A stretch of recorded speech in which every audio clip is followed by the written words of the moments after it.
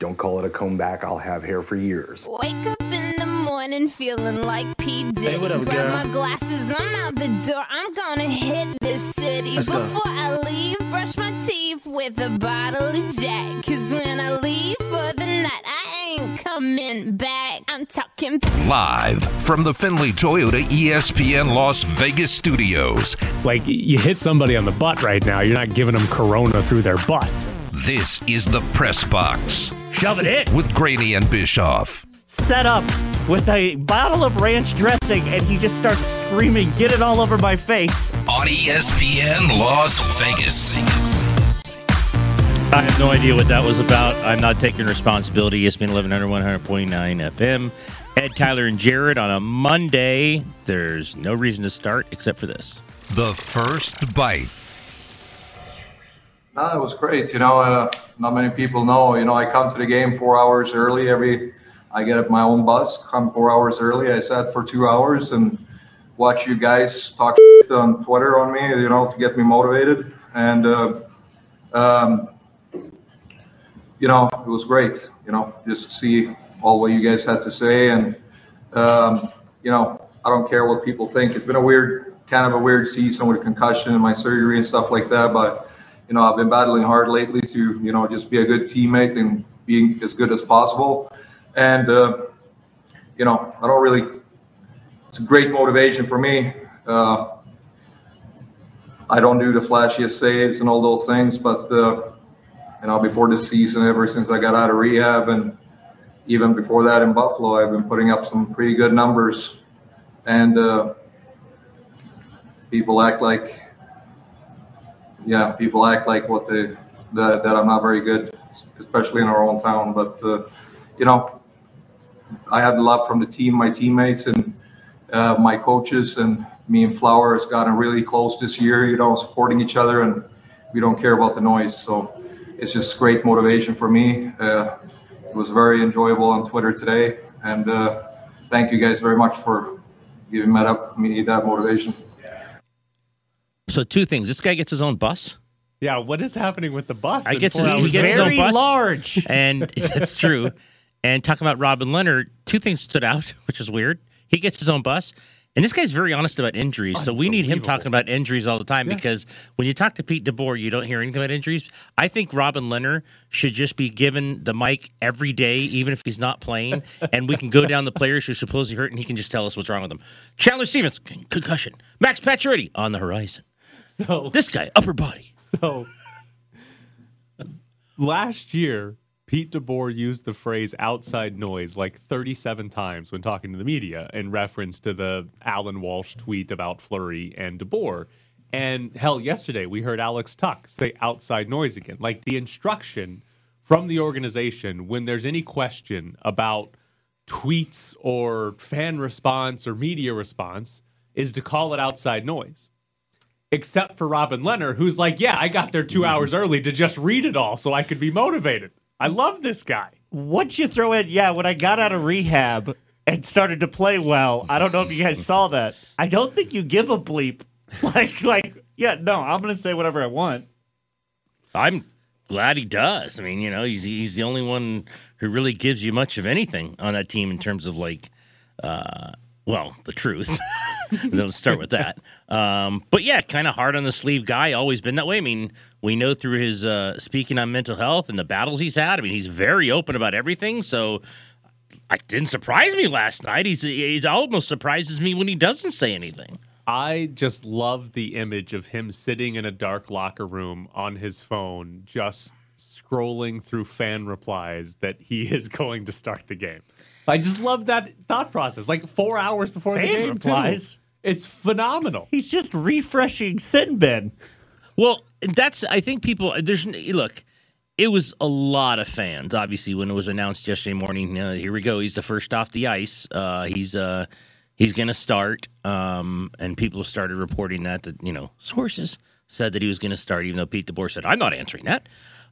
So when he said you guys, I thought, wait a second. I saw, look, every media had their opinion about it, and some stronger than others in terms of if he should start or not. But I sort of laughed because it's like, you also have to meet the fans, right? Because the threads were endless from fans Yes. on disagreeing that he should start over Fleury. So when I heard that, I'm like, okay, you're talking about everyone here. You have to be, because it was just amazingly the fans jumped on the side of how can you do this? Surely the fans said flower, though, in their responses. Well, I don't know if they said it or they put the little pink flower emoji. Well, you guys saw the guys in the crowd that had the sign that said "Bring Yes. back flower," Yeah, I mean, and they fans. all were wearing flower petals around their head.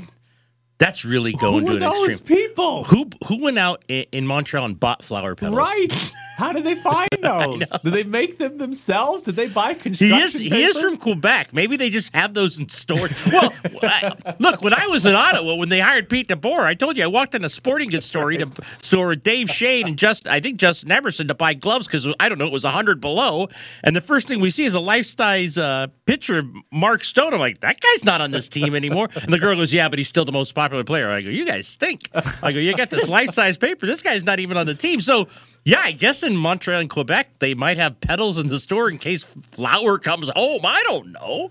We have talked about it a lot, how much this fan base loves Marc-Andre Fleury, but it still blows me away that the amount of love there is for Fleury turns into like hatred for the backup goalie. It happened to Malcolm Subban, and it's happening to Robin Lehner. Now, the distinction between those two is that Malcolm Subban, in his entire NHL career, it's been fairly short, but he's been a below-average goalie in his entire Mostly NHL. kind of been a backup. He's mostly backup, but his numbers, he's a below-average NHL goalie. Robin Lehner has been phenomenal. The last 3 regular seasons of the 76 goalies that have played at least 1,500 minutes, he is number 3 in goals saved above average and number 4 in save percentage. Over the last 3 years, this guy is a top 5 goalie. Even this year, where he didn't play a whole lot, shortened season, he had a concussion, was out for a long time, he was still top 15. Like Robin Lehner having a bad year was still top 15, and he's phenomenal. So when Pete DeBoer makes the decision, it's a gutsy decision because of how good Fleury has been this year, right? But it's a gutsy decision also because you're in the middle of a playoff round. But it's not like they were going to a guy whose save percentage is .895 and is below average. Right. They're going to a guy who's been one of the 5 best in the sport for the last 3 years. Yeah, I think 2 things. Well, you hit it on the head with the one thing. The infatuation and love fest for Fleury in this town it's great for fans if you feel that way, but it borders heavily on really bizarre and weird. They cut out flower petals and wore him to a game that he wasn't playing in. And I think a lot of it had to do, unfairly or fair or not, whatever one you say is, a lot of those threads had to do with the last time they saw Lehner, where he gave up 7 against Colorado. So it's like, oh my God, if he does that again, you're going to go down 3-1. Had he, beaten Colorado, or if it's 2-1 and they went to Fleury, I don't know if the kind of the bitterness or anger would have been so strong, but I think, giving up 7, that's all they remembered. They didn't remember what you were saying, that he's been really, really good. And I'll say this, the stats you just gave out, to the normal fan, I think they'd be shocked. I don't think people would have realized he's been that good. Mostly because he's splitting time with the other guys. So you don't really pay attention with how many they went out. He also missed time again this year, so you don't really have in your mind how good he's been. You just gave us the reasons why. So I think there was a lot of reasons for the just anger and bitterness, and just it was on Twitter yesterday. I mean, my wife knows. I mean, she's a fan of the Knights, but knows nothing about any of this. And my daughter, was scrolling through, and they're like, "Man!" I mean, they were shocked just at the overwhelming negative response about this guy, and they don't pay attention on. They read this stuff and were feeling sorry for him. How can they be this way about this guy? I get the love for Fleury, right? Absolutely, that happens sure. Across sports. It'll always Fleury's stay. a lovable guy, and especially this year. Well, especially here. He's been unbelievable this season as an actually on the ice. Anything off the ice, he's been actually unbelievable on the ice. I get the love for Fleury. I don't quite get how it always manifests into hating when the backup goalie plays. Because again, it wasn't just Lehner. It was when Subban was here too. Every time Subban played in the game, it was now we should play Fleury all 82 because Subban can't stand to play one game. I've never seen the hate in my life for Max Legacy. that his name? Legacy? than I did on the one time when I think Fleury was on, a hospital bed and they had to skate him out there in New York. Like, what's this guy doing out there? I mean, anyone who, dare man the crease other than Fleury, people just go crazy about. So let me ask you this on the actual decision by Pete DeBoer. Do you believe him when he said last night that Marc-Andre Fleury's turnover at the end of regulation in Game 3 that led to the game-tying goal for the Canadiens, do you believe him when he says that had nothing to do with why Robin Lehner started Game 4? No. I don't know if it's the main idea. Look, I do think this. He should have the last say as the coach, and if he doesn't have the last say, then something very wrong. My guess is he talked to McCrimmon, he talked to McPhee, he talked to his staff. You have to have everyone's opinion on, like, all right, we're going to make this switch. He has to have the final opinion. So if you're telling me that was brought up in the room, absolutely, I think it was brought up in the room, and they probably correlated to that as, okay, is he making these mistakes because he's tired? Is he making these mistakes because he's worn down? And if that's the case, you should move on from him. But I don't believe for a second that wasn't brought up. I don't know if that's in his mind, the final determination of making the switch. It probably had something to do with it.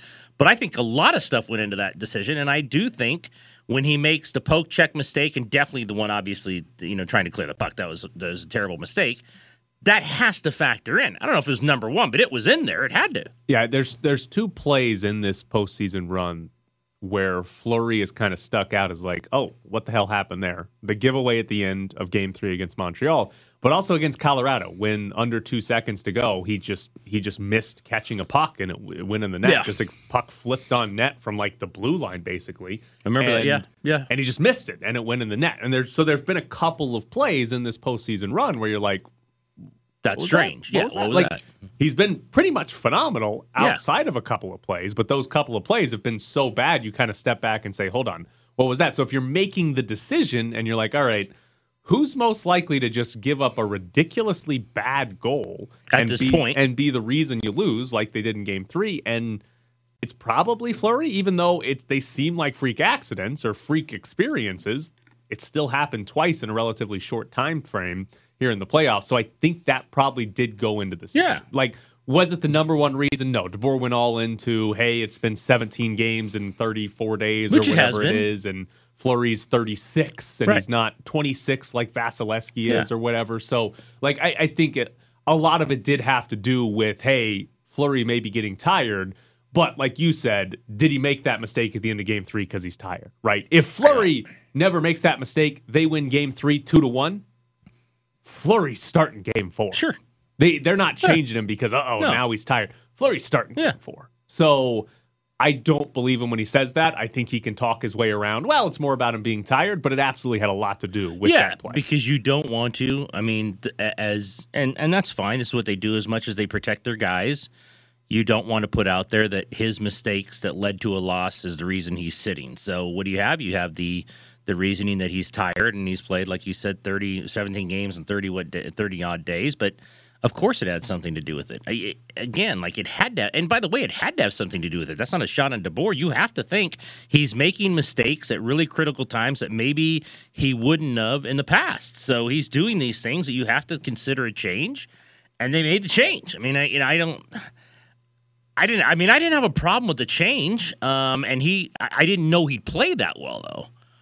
He hadn't played in a long time. So to say he was going to be their best player, he's the reason they won, I don't know if I'd have believed that, like going into the game. How much credit should we give Pete DeBoer? Because this is not the first time he's made a decision that is like, he'll make lineup changes and goalie changes even after they win games. He'll take out guys where it's like, I didn't think you'd take that guy out after he played well.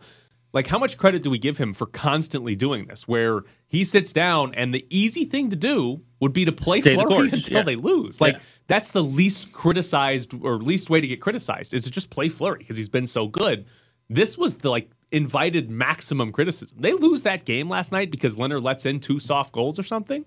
DeBoer's getting torched. He's getting torched. Right? So, how much credit do we give him for constantly making a decision that is easy to criticize, but is obviously what DeBoer thinks is the best chance, gives them the best chance to win? Look, I give him credit for standing behind what he said after the game last night. Is I only have responsibility to the people in the room, which is true. He shouldn't have responsibility to media or fans. He shouldn't even care Outside what noise. people think. Yeah, he shouldn't care with it. As much as the outside noise cliche is funny, he shouldn't listen to it, and he shouldn't have his decision making should have anything to do with that. I think, look, this sounds simple, but I think he gets credit when they win and it works, right? I mean, it worked last night, so I think you give him credit. He made the call, and the guy stepped up, stood on his head, and he was their best player. Like you said, if they lose 5-2 last night, every question in the postgame is, why did you do that? How could you do that? Why didn't you start the other guy? So, but that's every coach. I don't think that's just Pete DeBoer. When their decisions work out and they succeed, then everyone's like, hey, what a great job. And then if they don't, hey, you're a bum. There's no in between when it comes to coaching making critical decisions at the most critical times. And last night was the most critical time. You're down 2-1. If you go down 3-1, I mean, obviously they could come back. They're good, but it makes it so much harder. So I'll give him credit today. Everything he did worked out. Speaking of bums, Ben Simmons coming up next. A rich bum. Ben Simmons can be an all-star, but that's all he can be until he learns how to shoot. My second best player can't shoot. I can't go to him with the game on the line. I don't even have him in the game. He didn't want to throw the kid on the bus. It doesn't matter.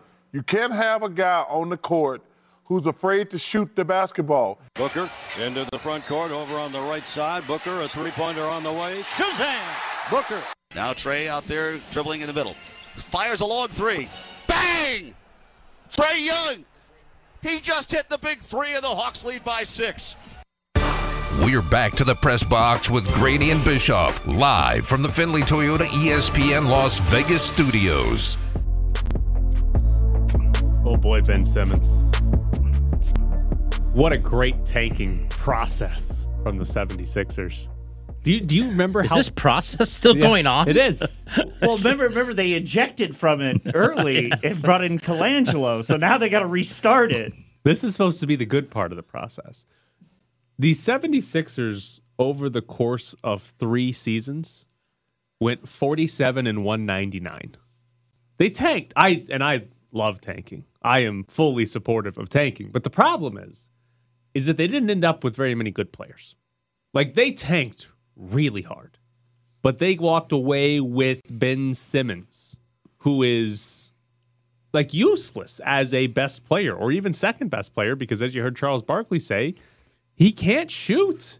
And hell, he took, 4 shots in the fourth quarter of this entire series? Like, all 7 fourth quarters, he took a total of 4 shots. We're not even talking about making shots now. We're talking about taking them. And he had the ball, a chance to dunk it, and he passed it to Matthias Thybulle. The most alarming thing was he would give up what essentially should be easy shots because I think he was scared, oh my God, don't foul me. I might go to the free throw line.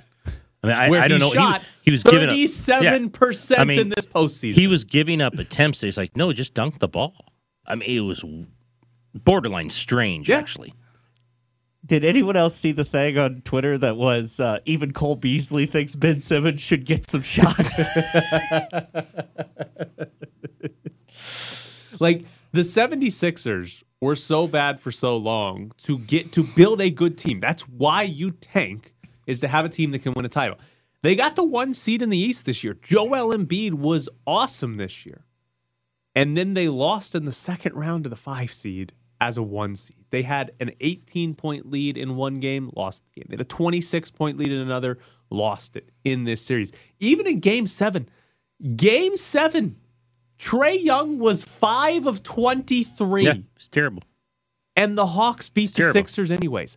5 of 23 from the good player on that team. Now, Kevin Huerter had a great performance. Don't you downgrade Kevin Huerter. Great performance. But when Trae Young goes 5 of 23 and everyone would say Trae Young was better than Ben Simmons, like, that's a massive problem. That is a massive problem for the 76ers. And at this point, they're not winning with this team. Like, I'm amazed Giannis is in the Eastern Conference Finals a little bit. Ben Simmons is just a worse version of Giannis, one that doesn't shoot in the fourth quarter. Oh, much worse. Much worse version. Yeah. Henry Ruggs is fast. Marcus Mariota is big, and the Sixers have lost all leverage on trading away Ben Simmons because he's owed $140 million. I mean, in a weird sort of way, good for Ben Simmons. He's absolutely horrible right now, but he's saying, "I'm 100. They owe me $140 million. I had a max contract." It's like, so what do I care? It's like Dame Lillard was taking a bunch of heat on Twitter at one point, and he said, "That's good. I'm still owed $242 million. Have a nice life." It's like, the money on these guys are absolutely preposterous. But he just, like I said, the things that shocked me were he was so afraid of shooting free throws. He had lost so much of his confidence that he would pass up on what essentially should have been very easy. That's at that level with the egos of those guys, and they have huge egos, mostly because they're great players, best players in the world. That's staggering when someone like that starts passing things up like that. It's like, boy, he has no confidence. It is the one thing you actually expect to get out of Ben Simmons on the offensive end is, hey, you're open under the rim. Yeah, you can get to the rim. Lay it in or dunk it. Do one of the two. That's the one thing you'd expect to get out of him on the offensive end. And when he doesn't even take that shot, it's a terrible sign. And it has to, if you're the 76ers, you have to undergo pretty extensive roster changes here. Because even, Embiid is great. Can you win a title with Joel Embiid as your best player? Well, we're not in the age of big guys win titles. I think you can if your second best player is not the guy who's their second best player. Right. I mean, if you go get a much better second best player, you might be able to. I don't know what you can do with him. I don't know who's trading for that contract at this point. If you watch that series, who's trading for him? The Thunder will take it for their next 4 first-round picks. Well, they only have 66 That's of how those. you tank. That's how you tank. You give up all those picks that you made. I don't know if what the Thunder are doing is technically tanking anymore. I think they are just trying to have an entire draft where they have all 60 picks. I think that's what they're going for here. What if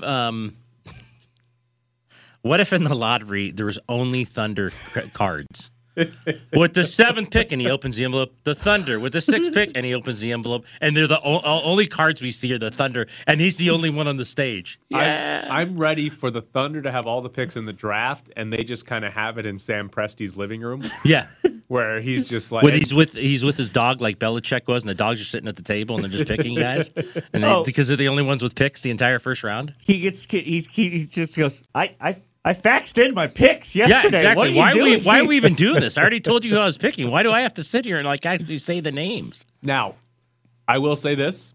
I am all in on the Hawks getting to the NBA Finals. Oh, I think that would be very cool. I am here for Trae Young, even though he went 5 of 23 last night. Yeah. I am here for Trae Young, all of his shooting, all of his trash talking and celebrating. I'm even here for the foul hunting where he's trying to run himself into people to draw fouls. I'm here for it. I'm ready to watch the Hawks in the finals. I have zero feelings against Giannis and the Bucks. I have no problem with them. I don't, I think I like watching Middleton play. I think they have some cool players, but I am completely all in on Trae Young getting the finals. How can't you be? First of all, I mean, again, they've done a great job. A lot of stuff has had to happen for them to get there. I mean, you can make the argument. I don't know when the next time, if ever, Trae Young, if he stays in the scene, would be in an NBA Finals. Right. I mean, who knows? They're the 5th seed this year. A lot of weird stuff had to happen. So I totally want that guy to get to an NBA Finals. I don't know if he can. But, I mean, who knows? Who thought they'd get this far? So not having anything against the Bucks, I'll be huge fans of the Hawks getting there. Yeah, I mean, it's a bizarre season, and this Hawks team, even though they've now won 2 playoff series, nobody's going to be looking at them saying, they can win the title Yeah, they're not year. like Phoenix or some of these teams like, they're getting better and better. And I could see, the way Booker's playing, and, they've got all these young players that they might be kind of a quote-unquote team of the future. I don't think that of the Hawks, so I want them to get there now. Now, when Kevin Huerter goes for 30 points in every single game of the Eastern Conference Finals, we're going to have to change our minds here and be like, who's stopping Trae Young and Kevin Huerter? Who's a better second guy? Put Huerter with Joel Embiid, and all of a sudden the Sixers are really good. All right, coming up next, we will talk to Charles McDonald. Make sure you stay tuned throughout the show. We're going to have tickets to go see Brad Paisley, also tickets to go see Jason Aldean a little bit later. It's the Press Box with Graney and Bischoff on ESPN Las Vegas. Joining us now from For the Win is Charles McDonald. Charles, how are you this morning? Hi, Charles. I'm doing good. It was a pretty fun weekend of sports, so I'm cruising as we kind of get closer to NFL training camp.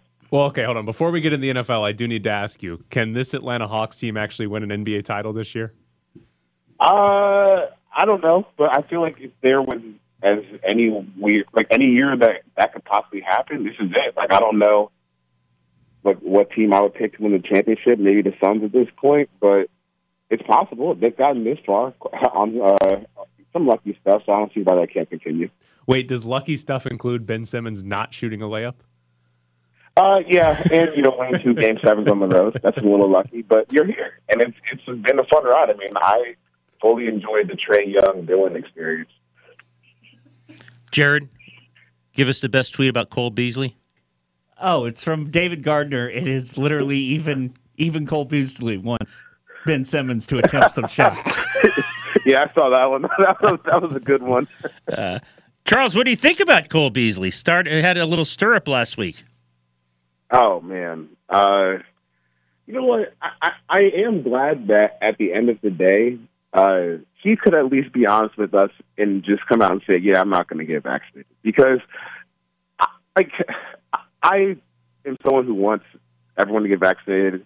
I'm tired of, going to wear masks everywhere, and it would be nice if we could just get that done so we can kind of keep this thing moving forward. But, like, the people like Montez Sweat, Cole Beasley, Sam Darnold, where you're like, oh, I need more information. All right. Like, it's been months, though. Like, and you have access to, like, the smartest medical people in the field. Like, if you want the information, you can just call someone with the Panthers or the football team or the Bills, and they can have someone break it down to you in about 5 or 10 minutes why you should or should not get the shot, or just the information so you can make your own decision. But to me, at this point, when it's been available for months at a time, and you're saying, oh, I'm still trying to get some more info, that just means you're not going to take it. And I would just respect you more if you just came out and said, yeah, I'm going to go through this unvaccinated and whatever consequences have with that. But just stop with the charade that you're still trying to figure out what's actually in this thing, because we know. And like the fact that the Washington football team,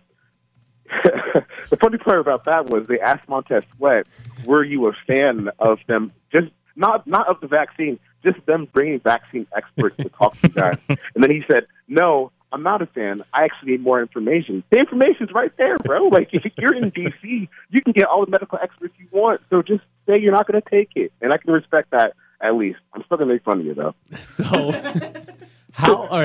how many players that are not vaccinated now are going to change their mind based on the NFL's difference in protocols between vaccinated and unvaccinated? Because, like, I imagine you get into a season, you go on the road, and vaccinated players are allowed to go eat together. They're allowed to leave the hotel room. Unvaccinated players aren't. I imagine that's going to get pretty tiring pretty quickly for guys that are not vaccinated. Yeah, I've talked to a few guys just like off the record, like that were on the fence about it, and once they saw those guidelines, they were like, "Oh nope, I got to get this shot in me so I can go be a normal person again." And I just think, like, if you look at the guidelines, like, why would you not get vaccinated? Because it honestly seems stricter than it was last year. The fact that you can't really go anywhere if you get in trouble. Now you're talking about $50,000 fines. You could get caught doing something as an unvaccinated person. Like, it's just going to get costly to the point that I think a lot of guys, especially guys who don't make as much money, would be like, you know what, let me go get this shot, not because I believe that it's going to save me or protect me or save other people, but because it's going to take a chunk of change out of my pocket if I just live how I want to live without it. Well, and like the Raiders here in Vegas, when the whole thing was, do you show up to OTAs? And, some did, some didn't. But their message to, at least to reporters, were, well, we convinced everyone because it was a competitive advantage not to. I mean, this is different getting a vaccine comparative to, are you going to show up to a mini camp? But the inherent pressure within a locker room at the NFL level, is it strong enough? Or is this just a situation as this is not OTAs? I don't know. I mean, it's just kind of different for every person, I feel like. Like at some point, you can't just, like, tell people what to do, but you can enforce some behavior that you want by putting it in guidelines. But, I actually forgot the first part of the question. What was that again? Well, it's just inherently, the situation was, hey, this is going to be a competitive disadvantage for us if you don't. And I wondered what you thought about NFL locker rooms compared to others. Are there more pressure in an NFL locker room, or is it just like any other locker room where it's like, you know what, this is a little different than me just showing up to work out? I think there's going to be pressure when guys start actually missing games for this, because, like, the Packers, at last time I checked, as of last week, like they had 4 defensive players on the COVID list, which is kind of crazy when you're talking about like, in this country specifically, we have access to so many vaccines. But, especially like I think you make a good point in a sport like football where like if Sam Darnold gets sick for the Panthers, he's not vaccinated, like you're without your starting quarterback for 2 weeks potentially, or without him for a game. And when you're working with such a small sample size, like even 17 games, if you're missing a starting quarterback for one of them, like that can be a huge deal at the end of the day with how the standings roll out at the end of the season. So it's just, I do think the accountability thing is going to play up, but not quite yet. Like when there are real deal consequences, when, like I said, when Sam Darnold or if Josh Allen is missing a game or something like that, then it's going to be like, come on, man, like just get pricked so we can get through the season, then we don't have to worry about this anymore. We have not talked to you since Julio Jones was traded. How much of the Falcons going to miss him? I mean, I'm still wounded about the trade. It's funny because I was about to record a podcast with my buddy Mina Kimes, and I'm sitting down at my computer about to record, and like literally 5 minutes before we hit record, the Shannon Sharp call comes. And I was like, damn, like it's over. It's over. And I was on vacation in Punta Cana, and I was watching Julio highlights on the beach. I was like, wow, he's done. They're about to trade my guy. And they did it. And you know what? I will say this. I'm glad that they didn't just settle on just a second-round pick, because I just can't imagine the outrage from Falcons fans if Julio got traded for the same price as Mohamed Sanu. But they're going to miss him a lot this year, because personally, like I think Julio is still playing like great football. I know that the volume stats were down last year because he missed so much time, but if you look at the efficiency stats, like he posted a career high in yards per target. He was second in Football Outsiders DVOA metric last year. So, like when he was on the field, he was still absolutely dominating people. And now that Titans offense, yeah, they lose Arthur Smith, but you have A.J. Brown and Julio Jones now. And I think for that Titans team, you needed a kind of a second receiver. Now that Corey Davis was off with the Jets, and it's Julio Jones down. And you restructure Ryan Tannehill without messing up your future cap. And I think that that's like a pretty healthy football economy that they have going on over there. So, the Falcons, I don't know what they're doing. They're just kind of vibing around for a year, having fun, I guess. Not as much fun as they were having a few months ago. But, it's the Ridley Pitts, Matt Ryan era for whatever that means for the next couple of years. So are you sitting on the beach, tears streaming down your face, pounding back drinks, watching Julio Jones highlights? Oh, yeah. I watched the catch he made in the 2016 NFC Championship game. I basically sealed the game for him, like the 75-yard touchdown. I watched that about like 6 times as the waves of sadness lapped upon my shores.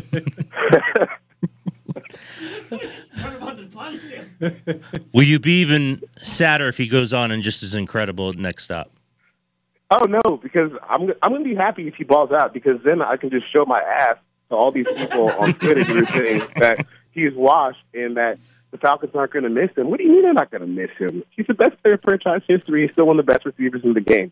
And I'm like, if he doesn't get hurt, I'm expecting him to go off for like 1,300 yards again. I'm interested to see how like the target split comes out with A.J. Brown, but I'm expecting him to have a good year, and I'll be happy for him when he has a good year, because, just because they traded him doesn't, erase the love that I have for this man in my heart. Do you enjoy the absurdity or hate that it's so annoying that we get updates like Jordan Love completing 5 straight passes or Tua throwing 5 interceptions in a practice? Oh, I hate it now. I hate it now. I used to be interested in that stuff, but then I actually started covering teams, and I was like, man, this is just football practice. Like, some guys, sometimes you have a bad day at a football practice. Sometimes you have a good day, and like, I've seen guys have terrible practices and then go on to have killer seasons. Like, if I tweeted out every rep that I saw of Mekhi Becton last year at Jets training camp, I'm sure that people wouldn't have been excited about him going to his rookie year. But he got a lot better, and things changed. Now he looks like a future beast. So, it's fun, I guess, just to get some football stuff in the summer. But I could tell you, like, once you've been there and watching it, it's not nearly as interesting as the tweets make it seem. It's like, hey, he had a bad day of practice. Let's see what happens tomorrow. Well, he is Charles McDonald. Follow him on Twitter at 4Verts and check him out at 4TheWin. Charles, we appreciate it. Thanks, this Charles. morning. All right, talk to you guys later. Take care. Did we bring him on just to punish him? Like, about the Falcons? I just asked a generic question. I wasn't expecting I was sitting on the beach watching Julio Jones highlights. He was passionate about it, throwing back a lot of drinks and completely depressed about what happened. What player are you sitting on the beach watching highlights of? Kershaw? There's no highlights of that catcher. Current player? Whose name I can Stephen never remember. Wayne Yeager? There's no there are no highlights highlights of him. Yeah, there are. We could find them, but Kershaw. I'm on it. Kershaw. Yeah, probably. Kershaw's the answer? Yeah. Okay. Yeah, Kershaw. Mine is probably Reggie Miller. Jose Altuve's up there, too. There's definitely Reggie Miller highlights. I saw him yesterday going into the game. I saw Reggie Miller highlights. So. Not his play-by-play highlights, his actual playing career. No, highlights. not his play-by-play, no. Nobody wants to relive the play-by-play highlights. All right, coming up next, we'll get into the other NBA games because the Western Conference Finals are already here, and the Nets are done. No more super teams. Is Tyler a know-it-all? Can you prove him wrong? Tweet at Bischoff_Tyler and at Ed Graney. Durant, a three-pointer straight away, short and out of bounds. Bucks ball with 0.3 of a second to play. We're back to the press box with Graney and Bischoff. Do you believe the Bucks can win the title, Ed? Not if Kawhi comes back. I think the Clippers are the best team if he comes back. But I also am very weary that he's coming back at all. So doesn't sound like is he on the horizon? I don't know. He's this way. I don't know if he's not on the horizon, but according to Ty Lue, he's not even in Phoenix. So the horizon appears at this point to be L.A., and that's not a good place to play when your team's playing in Phoenix. Can we get him his own bus? Yes. I was wrong about Milwaukee. Like, even without Brooklyn at full strength, I did not think the Bucks were going to win. I thought Giannis's flaws were enough to force them out against a Kevin Durant-led team. Chris Middleton was a massive key in this series. He had a couple of huge games and then was good again in Game 7. But basically just having that competent perimeter player is a big difference for the Bucks. It's what the 76ers, like the 76ers were trying to get it from Seth Curry in that series against the Hawks. Like Seth Curry was their competent perimeter player. And it like they were trying to throw it to Joel Embiid from 15 feet and let him attack from there. And it's like, all right, that's probably not going to work in the long run. So, but if you look at the remaining teams, Milwaukee should be more talented than Atlanta, although I wouldn't have thought the Hawks would even been here, so maybe the Hawks keep doing it. But in the West, like you said, if there's no Kawhi Leonard, Milwaukee's probably better than the Clippers. I think so. And the Suns are interesting, but I wouldn't. To me, like you said, without Kawhi back, there's not a team left that I can say, oh, they are better than the Bucks. That team doesn't exist anymore. So I think they're flawed, but all the teams left are flawed. Like, injuries have a lot to do with that, but all the teams left are flawed. So it's not like you can sit down and say, oh, yeah, the Bucks are going to play this team. They're going to be massive underdogs. Even if Kawhi comes back, the Bucks wouldn't be huge underdogs in the finals. They'd be underdogs, but not like big underdogs to that team. I guess, look, the Clippers always have the ability, and they don't do it every night, obviously, to just go insane from three. So they're just kind of equals things out for them. Like, even without Kawhi, they have nights where, like, all right, you're not beating them because, you know, they're hitting 60% of their threes. So if they played the Bucks even without him, obviously they'd have a chance. Middleton would have to continue, I think, to score as he is because, like you said, if he's not and he's not the secondary scorer from, like, distance, then they're in trouble. So that would be interesting. When it's a knee and it's him, I don't think he's coming back. I don't think he's coming back, which means the Clippers, just to get by Phoenix, are going to have to shoot it really well. I thought they played pretty well yesterday. They had come off 2 days later. The Phoenix had a rest, and I know CP3's out, but I actually thought if I'm the Clippers walking off the court, I'm maybe feeling better than had it been a 30-point blowout, and it's like, okay, we're just tired. So if I'm the Clippers, I'm like, all right, definitely play with them even without Kawhi, and if he would come back, they're obviously better. So, yeah, I mean, the Bucks can win it. I still think the Clippers, though, if they can get by Phoenix, they're kind of hard to handle because of the way they shoot the ball. But, yeah, I mean, I'm sure the Bucks don't want Kawhi if they have to face them. But I certainly think the Bucks can win it now. Yeah. Especially if he's out. Yeah, no Kawhi. Good chance there. Yeah. Now, I'm curious, how should we view the Brooklyn Nets season? because they put together a big three. They put together a super team, and they lost in the second round. But injuries had a lot to do with that. Kyrie Irving didn't play. James Harden was playing on a hamstring strain. They basically had 1.5 of their big three available for the majority of that series. So it's like, I don't know how to view it, because on one hand, they put together a big three.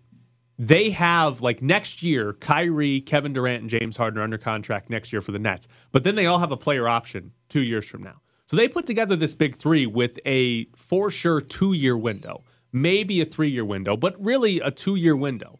So when you don't win it in one of those 2 years, it's a failure. But at the same time, they failed because of injuries, and you can't really like blame a team for losing because of injuries. So I don't know how to view this Bucks season, because it's a failure. They didn't win, but like everybody got hurt.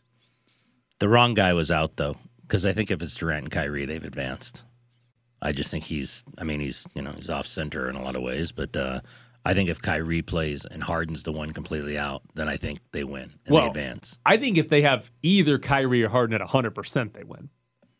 Okay.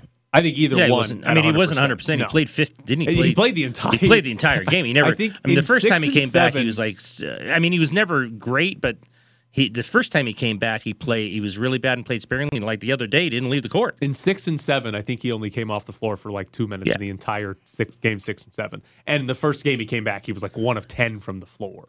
Fair or not? Let me ask this. I saw on Twitter. I don't know. This person's probably right. It was a tweet that said, if you scored almost 50, you did all these things Durant said, and you missed the shot he did, and airballed the 3 at the end. They said if that's LeBron, the hate and bitterness on Twitter for him taking that shot would have just been palpable, just incredible. But with Durant, because the shot he had made before, no one said anything. Well, it's because we know LeBron can take it. Durant, we know he's going to create a bunch of burners, and then it gets really sad, and it's just like, oh, dude, all right, you're a grown man. We're picking our victims based on their known response. Is that what we're doing? Oh, I mean, come on, guys, don't be cruel. You know he can't take it. I'll yell you think that's true? I'll yell about Kevin Durant for a second. Into regulation, not even overtime when he airballs the 3. Into regulation, the Nets' last 4 offensive possessions, he took a mid-range jumper. Now, he made 2 of the 4. He takes 4 threes, they win in regulation. Well, the last one wasn't really mid-range. Get your foot behind the line. I mean, that's the worst shot in basketball. He was on the line. Listen, we talk about like mid-range jumpers, or I talk about them being so bad. The worst shot in basketball is when your foot is on the line for a 3-pointer, because that is just as difficult as knocking down a 3, but it's a 2. It's the worst shot in the sport. Jump back. Yeah. And did you see the story? Kevin Durant wears 1 shoe size higher than his actual shoe when he plays basketball because he likes the feel of it. He likes the feel of it? If he wears his normal shoe size, they win in regulation. Just saying. Come on, Kevin Durant. Wear the right shoes. There's another bum.